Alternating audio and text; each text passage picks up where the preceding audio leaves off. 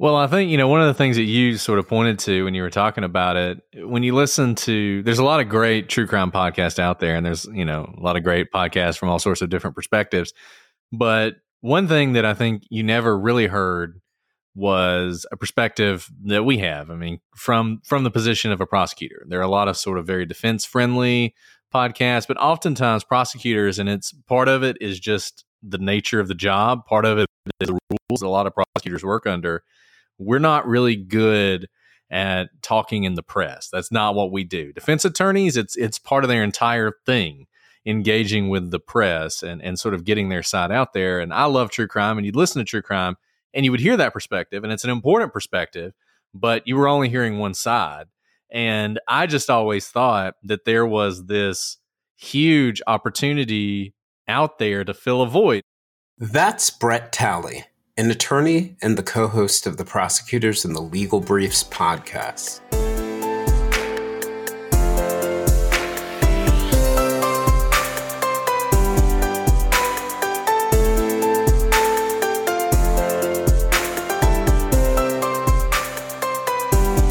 I think can help people understand where our viewpoints come from. And also, here's the thing, the human experience can be incredibly lonely until you realize that there are so many more commonalities and there are things that divide us, right? I mean, Brett and I, just looking at us on the outside and knowing our backgrounds, we probably couldn't be two more different people. He is like my best friend.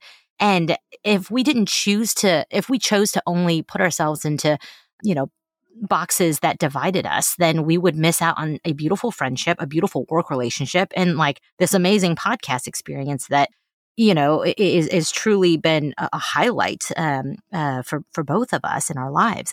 And so I think there's nothing that you really can lose by being vulnerable. I have learned that even in the courtroom. A lot of people think that by hiding your vulnerability, you show strength, but I think it's the opposite. By showing vulnerability, you are choosing to take the first step to extend out and to reach out into the void and say like, hey, life is hard. Let's go through this together. That's LaCour, also an attorney and Brett's co-host on the Prosecutors and the Legal Briefs.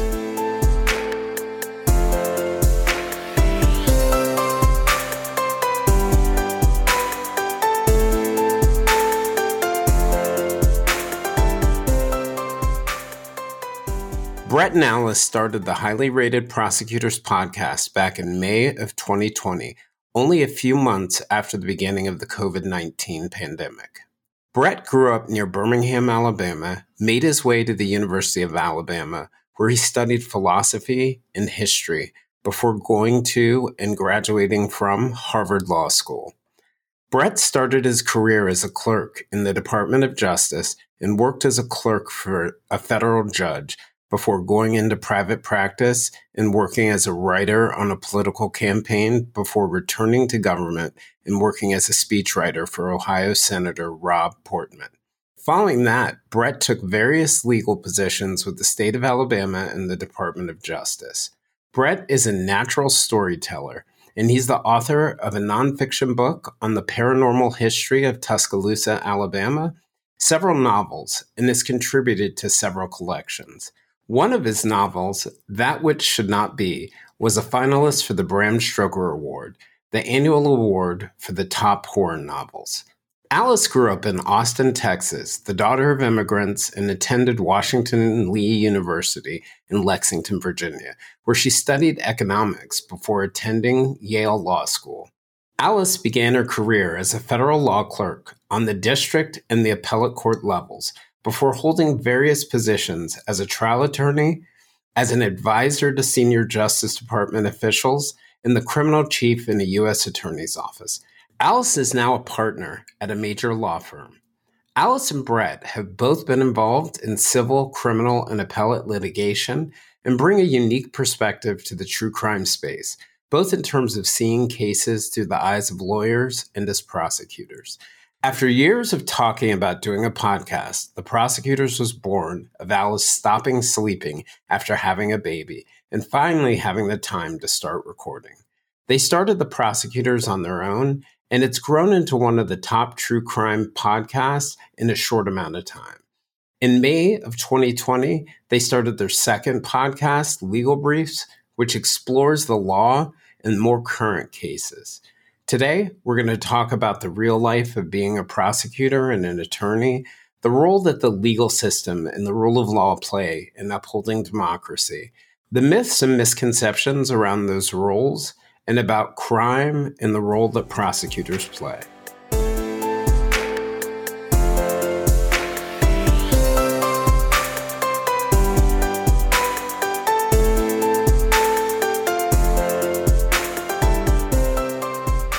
Brett and Alice, I just wanted to thank you for joining to have this conversation with me and our listeners. And I just want to tell you a little bit about how I first came across your podcast. It was I wasn't much of a podcast listener, period. And during the COVID pandemic, how a lot of people started working on their decks or getting dogs. I started walks, and I would walk and walk, and that kind of threw off my anxiety.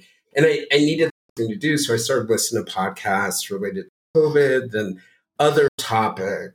And I tripped across the Murder Sheet podcast and listened to some of their coverage of, the Delphi murders with the young girls who were on the trail on the bridge. And I came across you guys on an episode that you did, the Murder Sheet. And it was really amazing for me because rarely, as a reporter, I got a chance when I was a reporter to talk to the chief assistant district attorney because they wanted to sort of push down a political message, or I spoke to the spokesman or someone else, but rarely did I ever get to hear from the line appellate attorneys or the line prosecutors. And I just found your podcast and the discussions that you guys had to be thoughtful, yet fun, respectful of people. And you did a great job of explaining the way things work. So I grabbed the podcast. I listened to a couple episodes on Delphi. And then I tripped across this great episode, which we can talk about Dyatlov Pass and in Russia, listened to all of those episodes. And then I think I just downloaded everything I possibly could. But what I think the thing that I found so powerful, your partnership, but also your ability to simplify things for people, to be really thoughtful, to bring logic to bear. And the fact that, one of the core pieces of it, I think you guys really understand people and are able to explain people and explain their from lots of different perspectives, from a compassionate approach. So I was hooked, and I've become a giant advocate for your podcast. So I am, as you can imagine, I am just thrilled to be able to have you guys on. Well, thank you so much for all those kind words. We need to come on more often so you can... I was going to say, I'm not going to talk on this episode because I could just listen to you all day. I could become your new spokesman, maybe? There you go. Absolutely.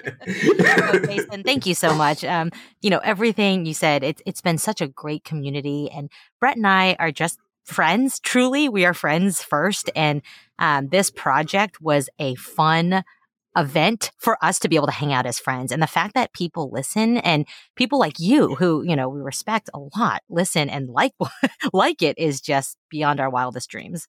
Yeah. I was going to ask you guys, what was it that originally inspired you to do a podcast? Well, I think, one of the things that you sort of pointed to when you were talking about it, when you listen to, there's a lot of great true crime podcasts out there, and there's, a lot of great podcasts from all sorts of different perspectives.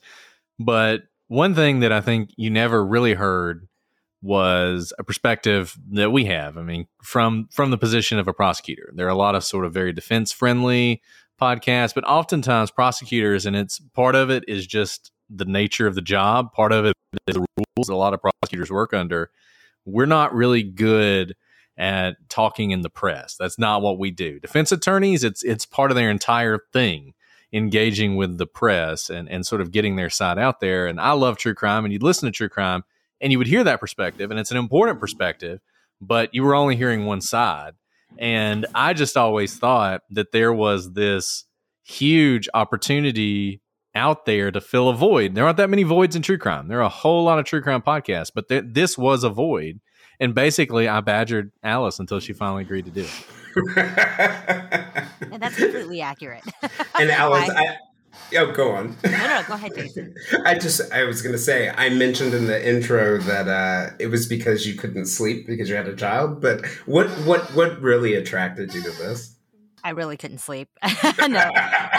So Brett and I have worked several jobs together, and, we were prosecuting together, shared a wall at the office, and spent all of our time talking about our cases. If you find a work friend like that who you can really have these amazing intellectual debates with about your work, I mean, it's so incredibly fulfilling. Still one of the best work relationships I could ever imagine. And naturally, because we're, curious about all sorts of things, we would also talk about cases that we weren't prosecuting that was out in the news, except Brett and I would just talk about them, and he was like, we should talk about this and record it. And I was like, that sounds like a nightmare. I don't want to hear my voice ever. And he really asked me, I don't know, Brett, more than a year, right? It was quite a long time. And I thought he was joking. And I said, no. And I'm so glad that in my sleep deprivation does have to do with it, with a newborn. I said yes, because I just thought, why not? What could be more busy than this time in my life? And I'm so glad that I did say yes. Oh, that's awesome. Are you guys at all surprised by some of the reaction that you've gotten to it? I know when I was listening to some of your episodes, where you on the anniversary of the podcast, where you talk about how you didn't expect a lot of listeners, but you flew to the top of the true crime charts, which is highly competitive space to be in. Were you guys surprised by that? Did you sort of think you would be talking to yourself, your family, and a handful of colleagues, or did you kind of know that it would take off? Well, it's kind of funny. When we first started doing it, we didn't tell anybody that we knew. So we actually had no expectation that we would be talking to our colleagues or our family. We just we decided basically we're going to do this. We had to jump through some hoops to get permission to do it, because as I said, being prosecutors, it's not what you normally do. And it was sort of a weird thing. People looked at us funny when we said, hey, we would like to do this. Can we get permission to do this? And we initially sort of just went into it with look, we're going to basically not going to tell anybody else that we know. We got permission from our bosses. We'll just keep it low key. And if nobody listens, we can just stop doing it, delete everything, and nobody will ever know we did it. Right. You won't have to worry. Right. And we didn't do any advertising or do anything. We basically just started recording episodes and kind of went from there. And I think it was just one of those things where, like I said, there was that gap, and we were fortunate enough to be the ones who filled it. And I think that had a huge effect, because people were hearing something they'd never heard before. They were hearing something different. And it was very much a word of mouth, and still is very much a word of mouth thing, just people telling their friends to listen to it.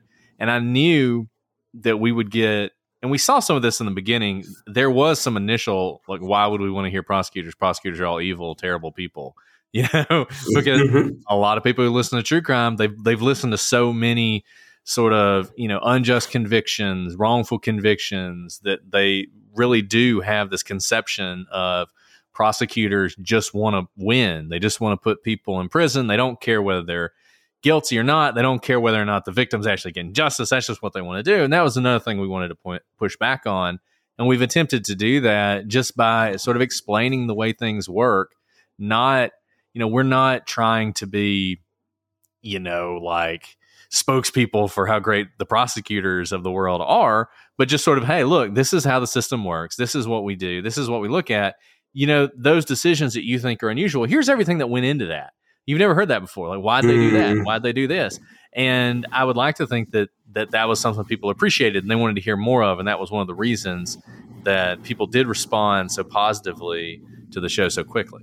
Yeah, I didn't really think about that point, but just thinking about my experience, that most of what I've learned about prosecutors has been outside looking in, right? Not really the prosecutor's perspective, but kind of having to surmise, right? Because prosecutors don't get rewarded for talking to everyone. having to surmise what their motivations or their reasons are. But I remember my brother's he's a corporate attorney, but he once made a really good point to me while he was while he was in law school. He said, Jason, you have to remember that the prosecutors also have an obligation toward justice that goes beyond convicting the person. They're in a position where they have the responsibility, yes, to prosecute cases, but the real responsibility is toward justice. And I thought it was really kind of an interesting perspective, coming from someone who's used to thinking of the defense attorney as the one who is there to sort of defend the Constitution and the rights of people. But the prosecutors also, am I right, play a role in that? Yeah, absolutely, Jason. That's a great point. That, a lot of what prosecutors do will never see the day of light of day, will never see the light Either. of day. And that's because, we have the duty to not only bring cases that we think rise to the level of reasonable doubt, but we also have to not prosecute cases that do not reach that level. And many investigations lead to just that outcome, but you do not make those public. You cannot make those public. And those are absolutely the two things that we have to hold simultaneously. It just happens that cases only become public once charges are brought. And so you only see kind of the one side. But at the exact same time that we're investigating cases, many cases, we may even bring to the grand jury and have investigations happen and decide, we will not bring these charges because we don't have the requisite burden of proof to be able to bring it. And that is something that, again, the public doesn't see. And so by being able to talk about it, I think people saw it for the first time. And we were able to, again, talk about cases detached, because we don't talk about cases that we work on. We can't do that. And by kind of giving a view into what other prosecutors are thinking about, what factors they're considering, is, I think, good for the entire judiciary, right? The entire justice system, Yep. Because we are all part of that justice system. We've said that time and time again. The Constitution envisions for criminal charges that you have a right to a jury trial, jury of your peers. And because of that, every single one of us here in America, where we practice, does have a role to play in the justice system, whether or not you are sitting in that specific jury pool, because at some point you are the pool from which we draw on. And so what Brett and I have always thought of is there's so much misinformation out there, not necessarily because it comes from a place of malice, but because there's no one else educating from kind of our perspective. And if we can kind of help educate something that all of us should know, it's like basic civics lessons. I think our justice system and our society writ large is better for it if we can all think independently. We really don't come in with a perspective, right? We've always said this to our fans. Disagree with us. We love that. We love good, respectful debate. That is what we do for a living. We don't care if you disagree with us, but tell us the reasons why you disagree with us. If we can teach you to think critically, then awesome. And here's the thing. You probably already know how to think critically, but a lot of the news consumption, social media consumption, the way it's channeled these days actually tells you to just follow the group as opposed to think critically about why you believe what you believe. That makes a lot of sense. It's something I was just thinking about what you were saying there, and I want to make a confession. I don't think I've ever said this to you guys, but I've said it to other people about you. And this sort of ties to the point that you were making about educating people about prosecutors. But I used to say to people, and I was dead serious, I can never be on a criminal trial jury. And I said that the reason why I can't be on a criminal trial jury is because I've seen so many bad prosecutors. And two things I really learned in your podcast: A, there are good prosecutors, right? They're good people. But so much of what I, as somebody who is educated about the law and the criminal justice system, so much of what I saw from the outside was clearly misconceptions. So I'm back in the jury pool because of you guys. So. Wow. That's actually, whoa, that's huge. Yes. Well, and I think it's to your point, right? And I don't think it's just my experience as a reporter, but what gets covered is, in the news, what gets covered, dog bites man doesn't get covered. Bites dog. So we pay attention to the cases where something has gone terribly wrong. We pay attention, and I think you guys would probably agree, there are some cases where clearly people are innocent or there have been problematic prosecutions. And I know you guys have done a couple episodes on that, or even episodes where there were convictions and you had problems with the way the prosecutors handled things. So I think, to your point, Alice, we don't really get exposed to the positive just by the way our media and our social media and all those other things work.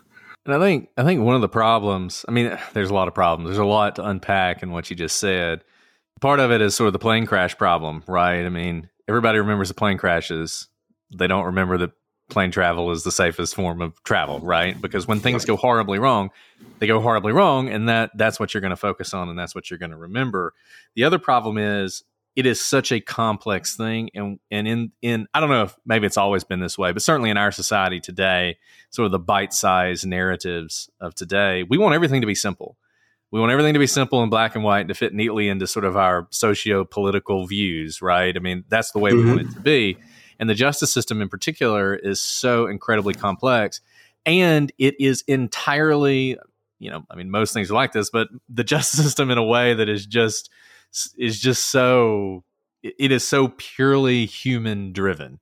Everything about it is people. And so prosecutors, there are bad prosecutors because there are some people who are in those jobs who shouldn't be in them.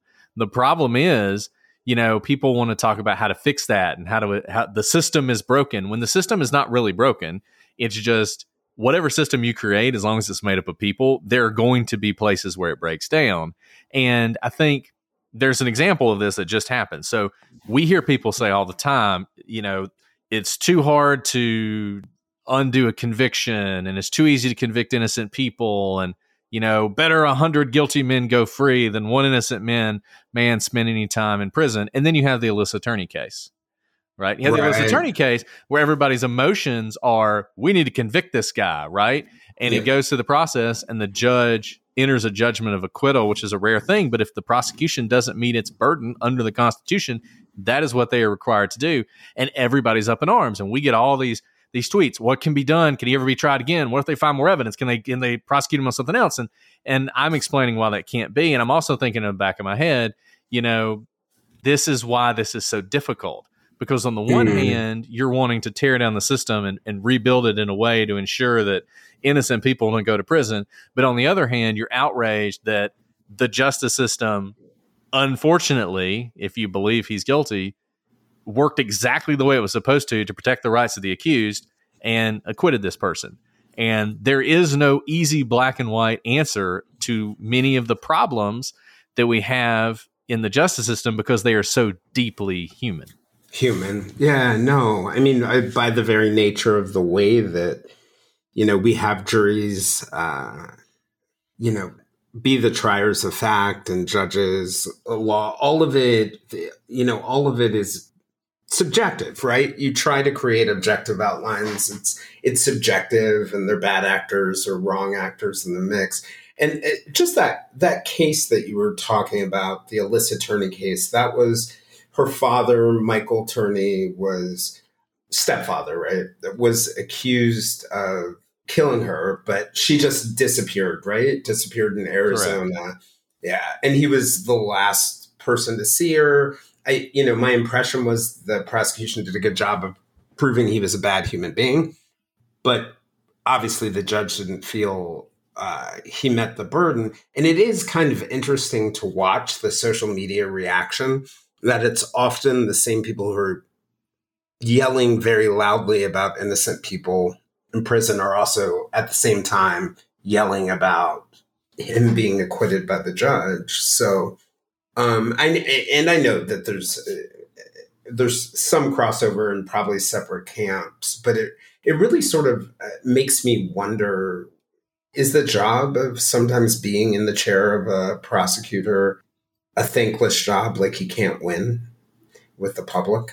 Oh, that's a good question. I mean, look, most prosecutors go to work every day and do their job. Nobody even notices, It's rare that you have an Alex Murdaugh case, right?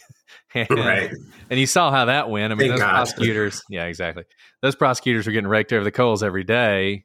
Alice and I are defending them because we thought they were doing a good job.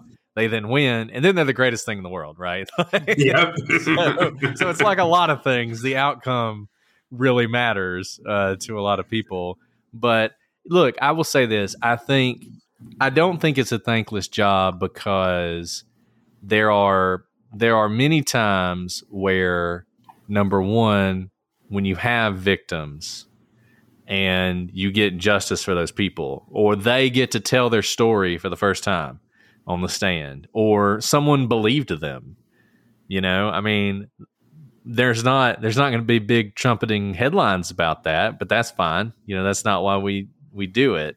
And I will tell you, there are times where we are able to see somebody's life turned around. I realize people find this, to be difficult to believe, but one of the purposes of incarceration is rehabilitation.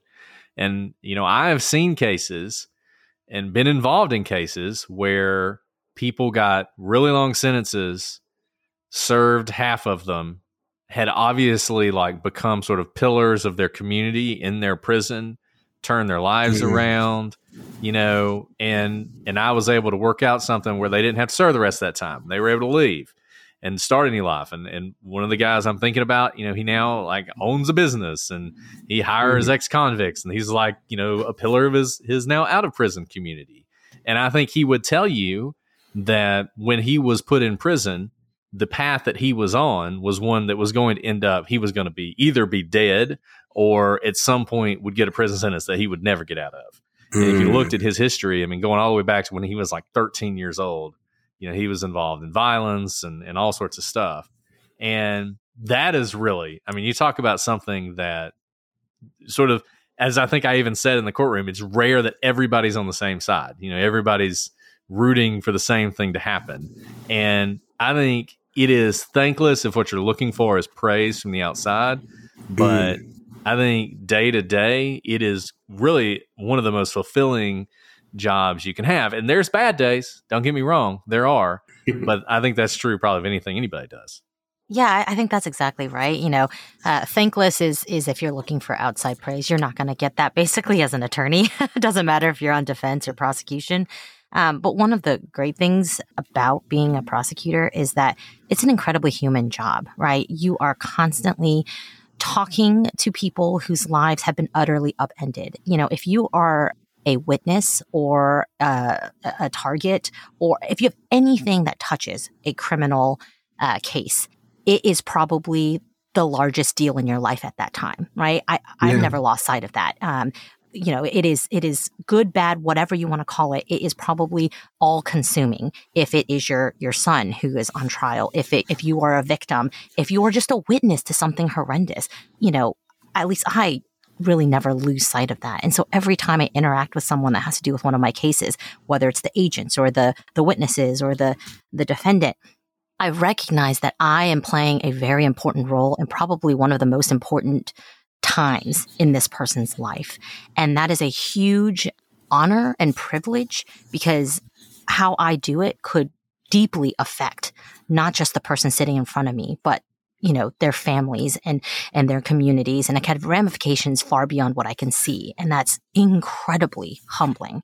And that's why, you do have to have the right mindset to be in this job, because you are not going in to ever be thanked. Most people, once they're done with the case, whether it's they're a witness or they've been, convicted, if they're a defendant, they're not going to write you, years from now and be like, I remember you from this. For the most part, they never want to relive this chapter of their life, and that's okay. And so there's not outside validation except a job done right, when I know that I have, vindicated this victim's rights, or a very dangerous person can no longer continue to do the horrendous things that they have done for a very long time before they were able to be stopped with this prosecution, that sort of thing. And so, like Brett said, it really is an incredibly fulfilling duty, because you are not doing it on behalf of yourself. You really are doing it on behalf of the public. Right. That reminds me actually of a story that I was recently involved with. During the pandemic, we had a friend who was out in, let's say, Appalachia, and they were living in a house, and it was a woman with her girlfriend.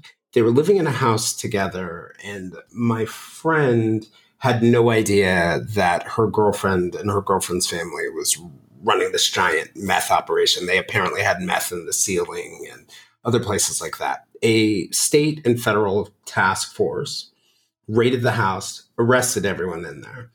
My vibe from the beginning of it was that they really viewed her as a witness. But even though like all the signs pointed to her being a witness, it was nerve wracking.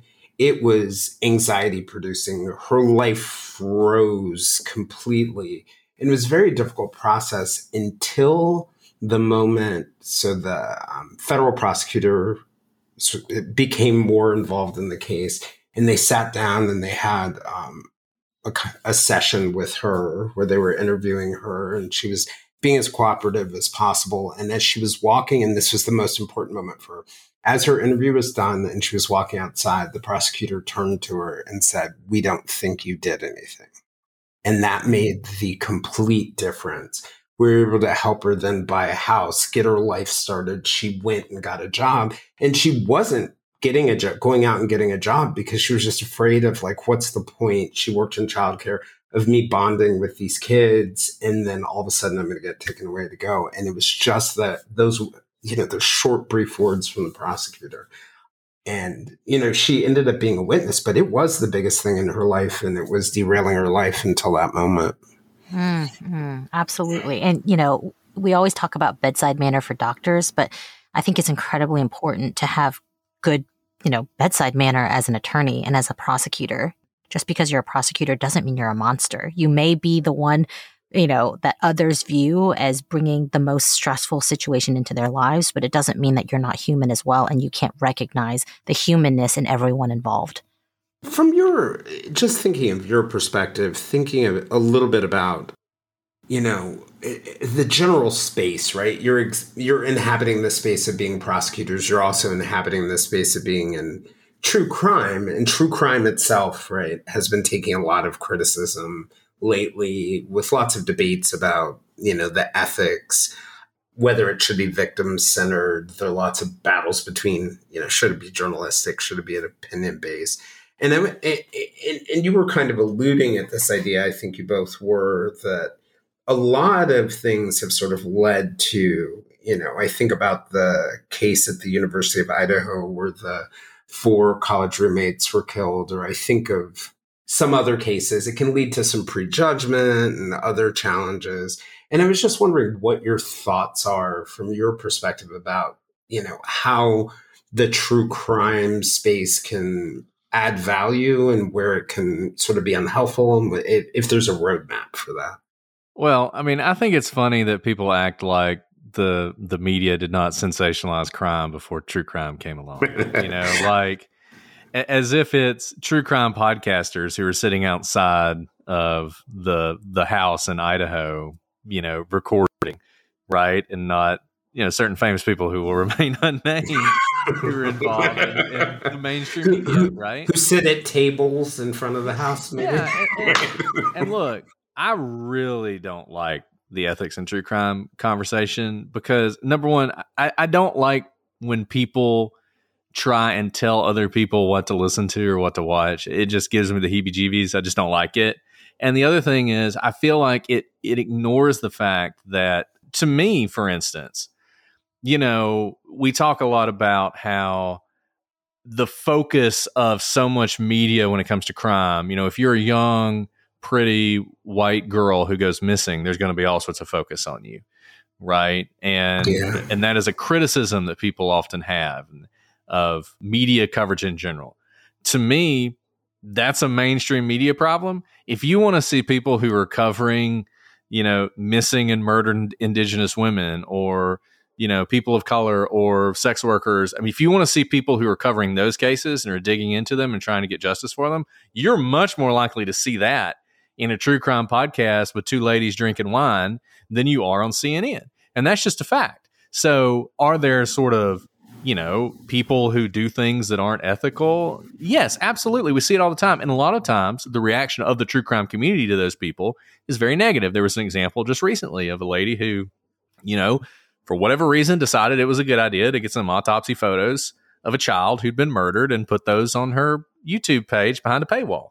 And the reaction was outrage. And it was outrage from the members of the true crime community. So to me, I think a lot of this is, number one, misguided, misdirected, and overblown. I think there is sort of a natural ethic in true crime. And I think that the vast majority of people who are doing true crime stuff care deeply about victims and more than anything want to help victims. I mean, look at Delphi and the community support of the family in Delphi. I mean, I think true crime a lot of times is doing a great job of doing exactly that, focusing on victims, trying to focus on justice, and trying to avoid some of the sensationalism that you often see, frankly, in mainstream media. Right. Yeah, absolutely. And, from the very beginning, the judicial system was meant to be open to the public, right?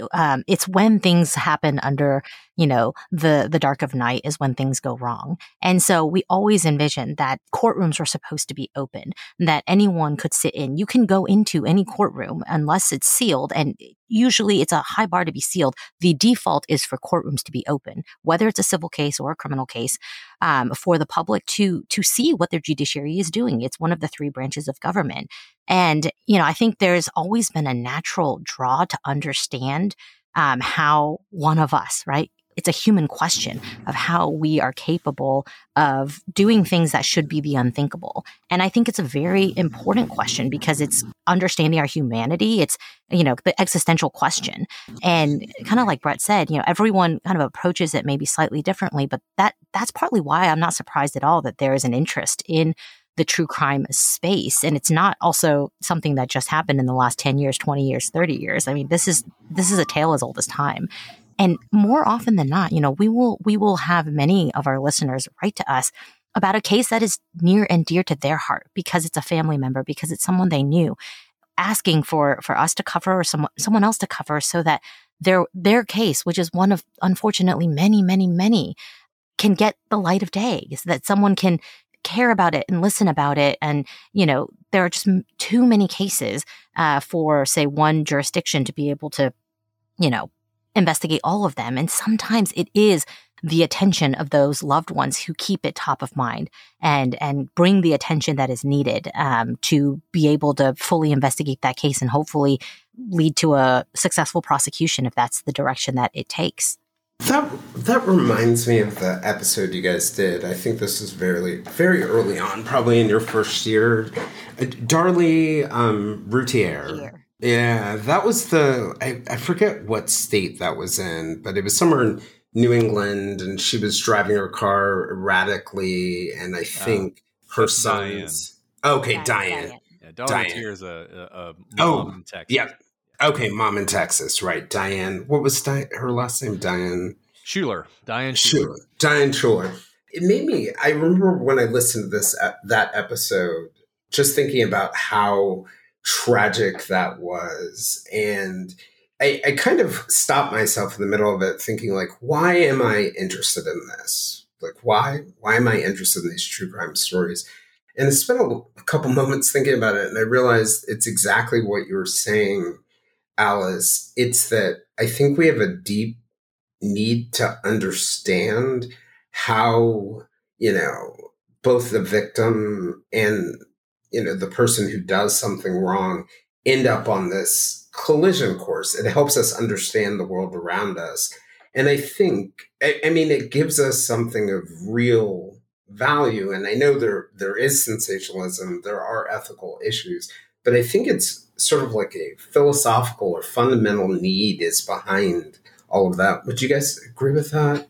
Yeah, the biggest thing we heard during the Alec Murdaugh trial when we covered it was, I cannot get over the fact that a father, a seemingly loving father, could kill his own son, right? Because that is kind of one of those laws of nature that a parent should only love and protect their offspring. But how can it be that we exist in a world where it is possible for all external signs to point to everything is fine, for that father to be able to kill his own offspring in just cold blood, right? That is a question I think that shook people to their very cores, because all of us know parents, our parents have parents. And it's kind of the basis of how we understand all relationships around us. And to have that core relationship in your life that orders your entire universe be shaken is essentially an existential crisis. And I partly think that's why so many people were so drawn to that case, and why we got so many messages along those lines of, I don't want to live in a world where a father can do that to their own child. But that is a world that we live in. And for the most part, we suspend the knowledge that that kind of world exists because we can't go about our lives knowing all the chaos that can exist around us, right? That's just how our brains work. We kind of suspend a lot of the chaos to fully exist in the world that we are, because we just don't have the capacity to process all the chaos. But when one of these cases kind of thrusts in front of you where you cannot ignore the chaos, where you cannot suspend, that sort of chaos in your life, and you have to deal with it face on, it's almost as if you're having to deal with it yourself, even though you're processing a very important question through someone else's case. I remember something both of you said about the Alec Murdaugh case that struck me. In one of your episodes, you said you both believed he loved his son. And I thought that was just a really kind of interesting and different take, in the sense that you believed at the same time he probably did it, right? He's the guy. Yeah. But yes, he can also love his son. And that's a kind of cognitive dissonance. I guess maybe you guys as prosecutors, it's not cognitive dissonance for you all, but for the rest of us, it can be a little hard to understand how those two things, because it's easy for the rest of us, right? The bad guy's a monster, right? The victim is perfect, right? And we know those things are rarely true, I guess. And I think both of those things are worth disabusing people of. And we talk about this sometimes in our episodes. Like, we'll talk about the things about the victim, the victimology, the things that were going on in their lives that put them in a situation where a monster, well, not a monster, but someone could take advantage of them. And there is what I think is a good thing in true crime, a focus on not victim blaming. And I think that's important, but you can take that too far when it is every victim lights up the room, and you almost turn it into those are the victims that we really care about, right? Mm-hmm. Not the ones who have, like all of us do, flaws and faults that are problems but don't justify whatever happened to us. I think that's the first thing. The second thing is the monster. Are there monsters out there? Yes. I mean, I think there absolutely are. And I think you see cases of those, but I think they're pretty rare. I think the average person who's involved in crime, even really horrible ones, unfortunately, and this can be scary, is just like you or me. And there is just something in their life that, for whatever reason, leads them to do the thing they did. Alec Murdaugh is a great example of that. I think a lot of people want to believe you could only do something like that out of hate. Like he must have hated his wife and hated his son to do that. And I think when you look at the facts of the case, you'll realize, no, that's not true. His justification that he gave to himself is a warped one, and it's one that from the outside is so obviously wrong that you can recognize that. But as I've said before, in most people's mind, most criminals' minds, everything they do makes sense. It's all rational to them. In the world that they are living in, this is a rational decision they're making, even if it's a hard decision. And, we went through in a lot of episodes on that, what we think led him to that place where that was the rational thing for him to do, was murder his wife and his child. But I think in that moment, he thought that was his only choice. And I think part of him even thought he was doing them a favor in some ways. Right. And that's a warped thing, but I think it's reality. And yeah, I think reminding people of that's important, because it's not just about, telling the story, but it's also in your own life. I mean, you can see, and we have listeners who reach out to us and say this kind of stuff all the time. Sometimes you can see in your own life some of the things that went on in these cases, and it can be a warning sign for you and sort of a wake up call. And that's a scary thought, but just, there are a lot of people out there who were true crime fans before they became true crime victims, and I think that is an important part. But let me also say this. I think justice for victims is important. I think educating people is important. I think having a better understanding is important. But I think something you said is very true. True crime is deeply human, and it is, as Alice said, as old as time. And we don't shy away from the fact this is entertainment, and it is entertaining, and people enjoy it in the same way they enjoy horror movies or murder mysteries, right? They enjoy the mystery of it.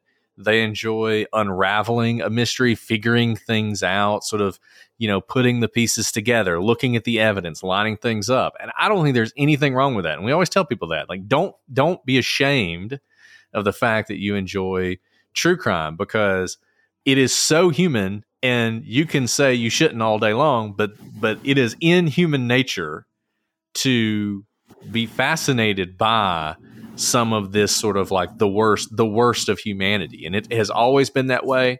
And it's not just true crime that sort of shows you that. Right. From Elizabeth Bathory to Jack the Ripper to anything today, we've always been fascinated about it. That reminds me of something else that you guys mentioned. I obviously don't have access to your inbox. So, one of the things that I find nice about your podcast is, when the absurd thing happens or when, something ridiculous, you guys are able to like laugh at it and make it jovial and make it light, which is a kind of interesting thing, because I run into a lot of podcasts, true crime podcasts, that are just absolutely serious about everything. But did you guys intentionally decide to take that approach? Is it just naturally your personalities? Come on. You can't put Alice and I on anything and it's not laugh. I think part of it is Brett and I have seen probably the darkest of humanity you can ever imagine. I still sometimes categorize it away, and I can't believe that I have seen some of the darkest things I will ever see in life. And we've seen real darkness, right?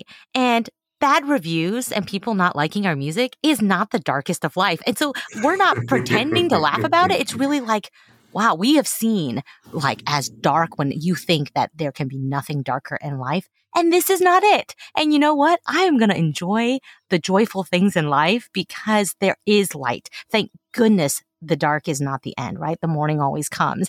And part of, being able to persist in this job, but by this job, I mean podcasting and also being a lawyer in general, is to be able to recognize the difference between real darkness and everything else that, if you don't laugh, then what's the point? And so truly, I think Brett and I we just have a lot of fun with each other, and it's easier to laugh when you have a friend to laugh with. But I think it's a good reminder that not everything has to be taken super seriously. We can take our job seriously, and we can take the stories that we tell seriously. We can take victims seriously. But the fact that maybe interspersed in those conversations, we are able to laugh at the things that we can laugh about, because there's so much in life and so much in true crime that is not funny whatsoever, then take those moments. And that does not in any way diminish the seriousness of what we are discussing. In fact, I think it shows the good balance that everyone must have in how they view their life, not just in, say, true crime, or not just in your life. Right. And it's probably worth saying, never heard you guys laugh when it comes to a victim or a crime. Usually it's about someone's absurd theory of the crime that you're getting a good chuckle out of. So that it's less intentional than it's just your natural personalities. Is that fair, Brett? I mean, I think that's absolutely fair. And that's the way we've always approached the show. I mean, we're just being ourselves. There is no, we're not playing characters on this show. And as Alice said, we can be talking about really dark subject matter. I don't think that means you have to be morose the whole time that you're talking about it. As you said, we're not laughing at terrible things that happen to people, and we're not laughing at victims. But there are absurd things in cases, number one. And number two, Alice and I do things, we mess up and we do things that are funny, and we're going to laugh at that. It's like, I remember one time there was a case, and at the beginning I said, I think you guys are really going to enjoy this one. And somebody in a comment was like, I can't believe you would say people are going to enjoy a case about murder. And I responded, why are you listening to this if you don't enjoy it? If you're not enjoying listening to this, you need to stop because it's not bringing you joy and life is too short to be miserable all the time. And that's sort of our approach to it. Like, we are approaching these cases seriously and we put a lot of effort into them and we want to be respectful, but our personalities are going to come through and we're not going to just, sound like we're miserable the whole time that we're talking about dark subjects. Yeah. And people probably wouldn't be listening if you sounded miserable all the time, which actually brings me to another point. I was going to ask you about your process and just throw out an example for me. So I had read a bunch of stories, I was not obsessed with this case at all, but I had read a couple stories on the case of Murray, who was a young college student, I think at the University of Massachusetts, Amherst, who went missing in Vermont. And there's a lot of weirdness and rabbit holes and other stuff around that case. But I had read some mainstream news articles on that. It was interesting to me, but I was not one of those people who fell over for it. But when I listened to your episodes, I think it was 4 or 5 episodes on it. It was the first time I really understood how, I guess, weird the case was and why it attracted so many people to it. So I was going to ask just a little bit about what is your process for telling stories? Because I know on Legal Briefs, you guys often, the second podcast, you interview people. On your main podcast, you're often telling your listeners a story. What is the process of sort of like pulling that together, the writing, the research, and how you tell the stories? Well, Maura Murray is probably not a great example just because I've been obsessed with that case for so long. So I basically was like, Alice, this is what we're doing. But, I think one of the advantages we have, and Alice talks about this a lot, so I don't want to steal all her thunder, is lawyers have to be good storytellers, particularly if you're a litigator. If you're going to stand up in front of really a judge, a jury, whatever, and put facts together in a convincing way, in a way that's engaging, you have to be a good storyteller. So I think some of that comes through in the show, but we have a structure that we've used since the first episode and we always use it. And it starts with a timeline. I think Alice and I both agree it's just the most important thing. And I will say this, we stick to that timeline, even though there are cases where the timeline ruins the mystery. And sometimes if you listen to other podcasts, and I'm not being critical of them, but if you listen to other podcasts, they will obscure the timeline until sort of the end, because they know once they sort of lay everything out and you see it, you'll be like, oh, okay, I see exactly what the thing is. So usually the way we do it is we do the timeline. We don't try and hide the ball. We give you a timeline, and then we sort of back up and go through sort of the big pieces of evidence. And then we like to give a conclusion. And this bothers some people, which I don't really understand, but we always like to give a theory. We like to give the theories that are out there, but then we also like to say, hey, this is what we think happened. And I think people have gravitated to that. And I think one of the reasons is just, I think that's a good way to tell a story, sort of orient people to time and place, and then sort of slowly give them the details and build up to what you think the answer is. So they know the mystery by the end, and they're having in their own mind, they're starting to form their own opinions. They're starting to have their own ideas. And, I think at the end, when you give them your opinion, it's really edifying for them, because either they're like, yes, I was right all along, they agree with me, or they can be like, no, that's crazy, you're completely wrong, here's all the reasons why. And I think it works out pretty well to get people engaged in the storytelling. Have you guys ever disagreed on the case?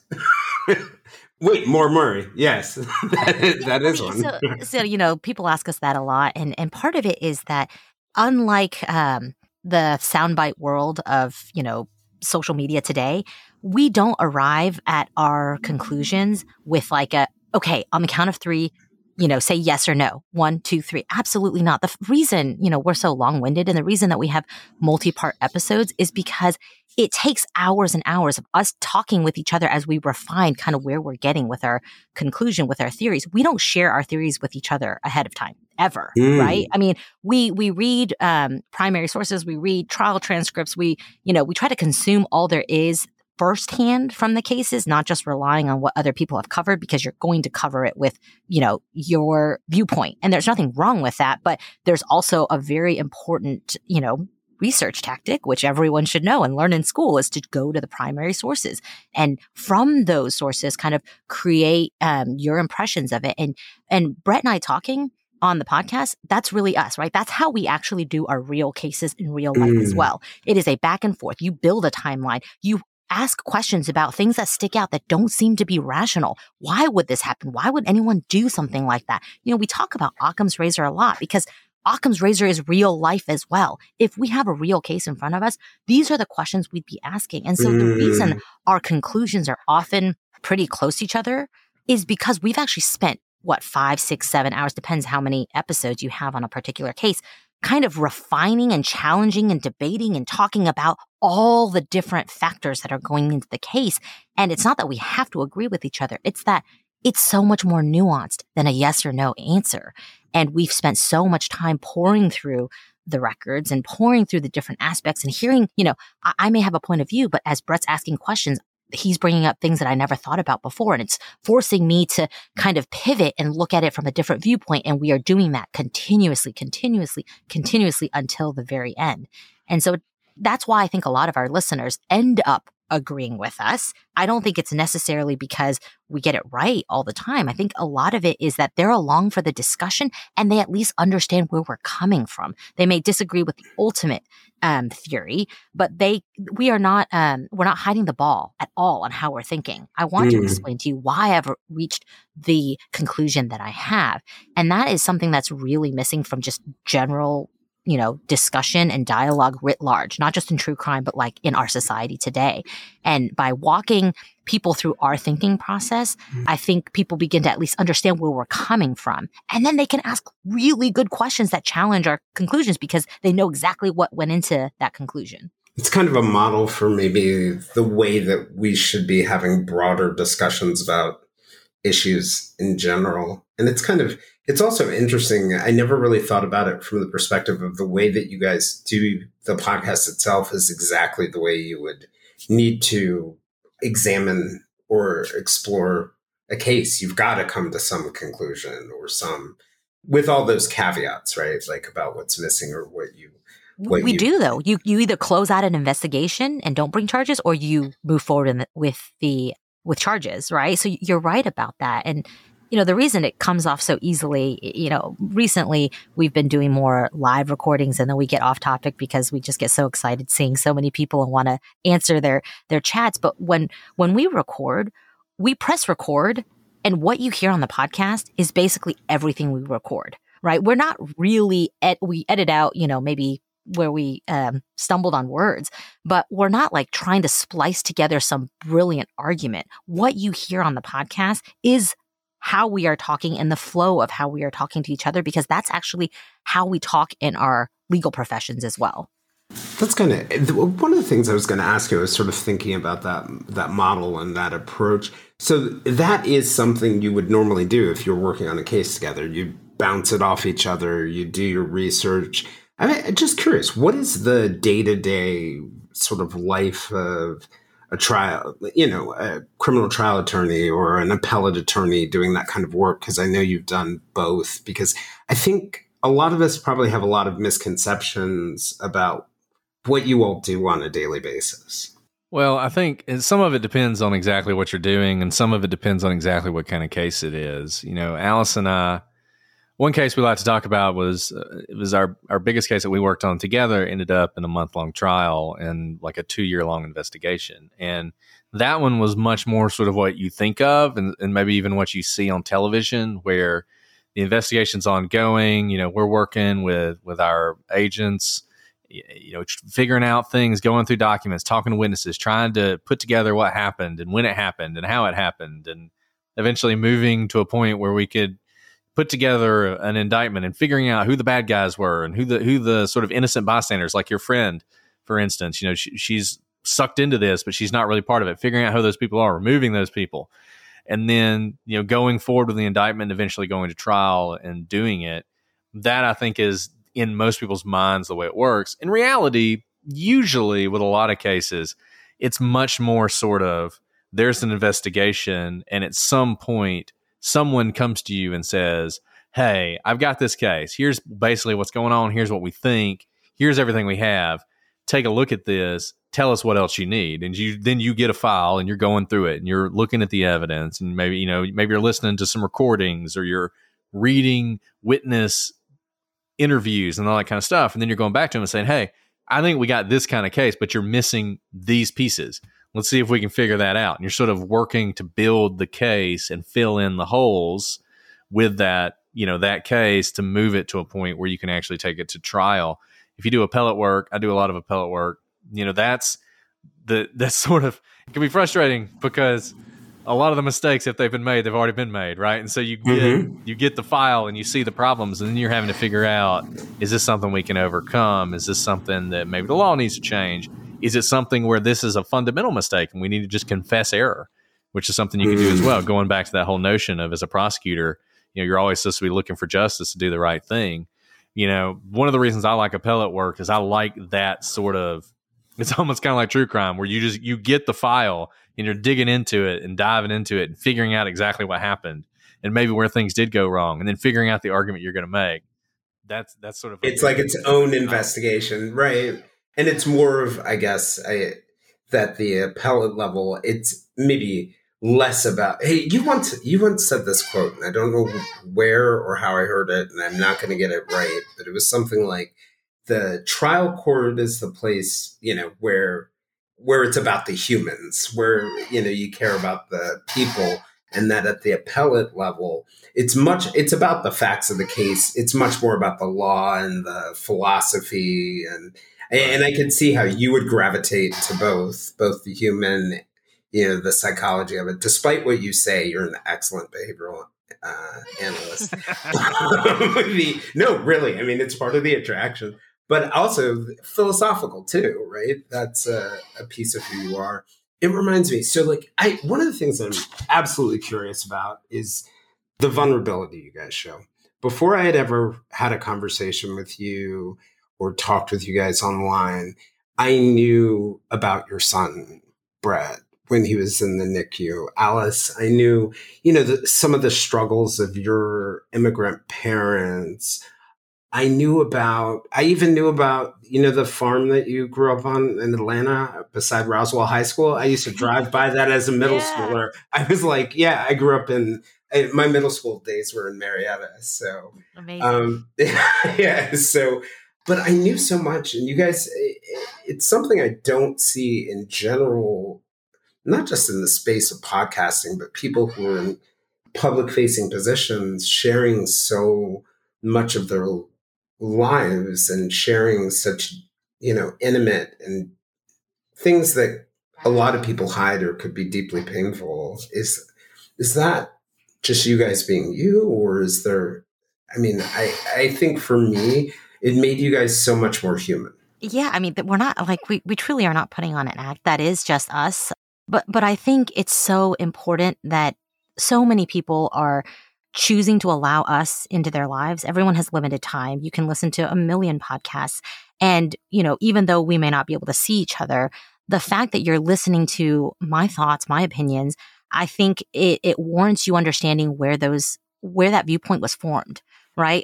People laugh about, oh my goodness, you talk about your kids so much. But truly, I'm learning more about the law and how I relate to what I do in the law and my role in kind of the judicial system by being a parent. It's because it's where I am in my life right now, right? We take lessons wherever we are in life. And by sharing where we were formed and how we were formed, I think can help people understand where our viewpoints come from.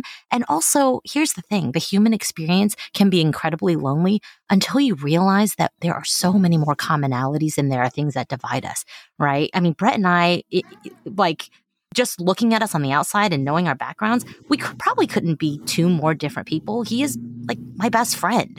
And if we chose to only put ourselves into, boxes that divided us, then we would miss out on a beautiful friendship, a beautiful work relationship, and this amazing podcast experience that, is truly been a highlight for both of us in our lives. And so I think there's nothing that you really can lose by being vulnerable. I have learned that even in the courtroom. A lot of people think that by hiding your vulnerability, you show strength, but I think it's the opposite. By showing vulnerability, you are choosing to take the first step to extend out and to reach out into the void and say like, hey, life is hard. Let's go through this together. Come back and join the three of us again next week, where we're going to talk more about their backgrounds and their histories, the things that made them who they are, the community that's been built around their podcast, on being vulnerable, and some of the value that comes from open debate, some of the challenges that exist in true crime podcasting, and what matters most to them. This is Jason Blair, and this is the Silver Linings Handbook Podcast.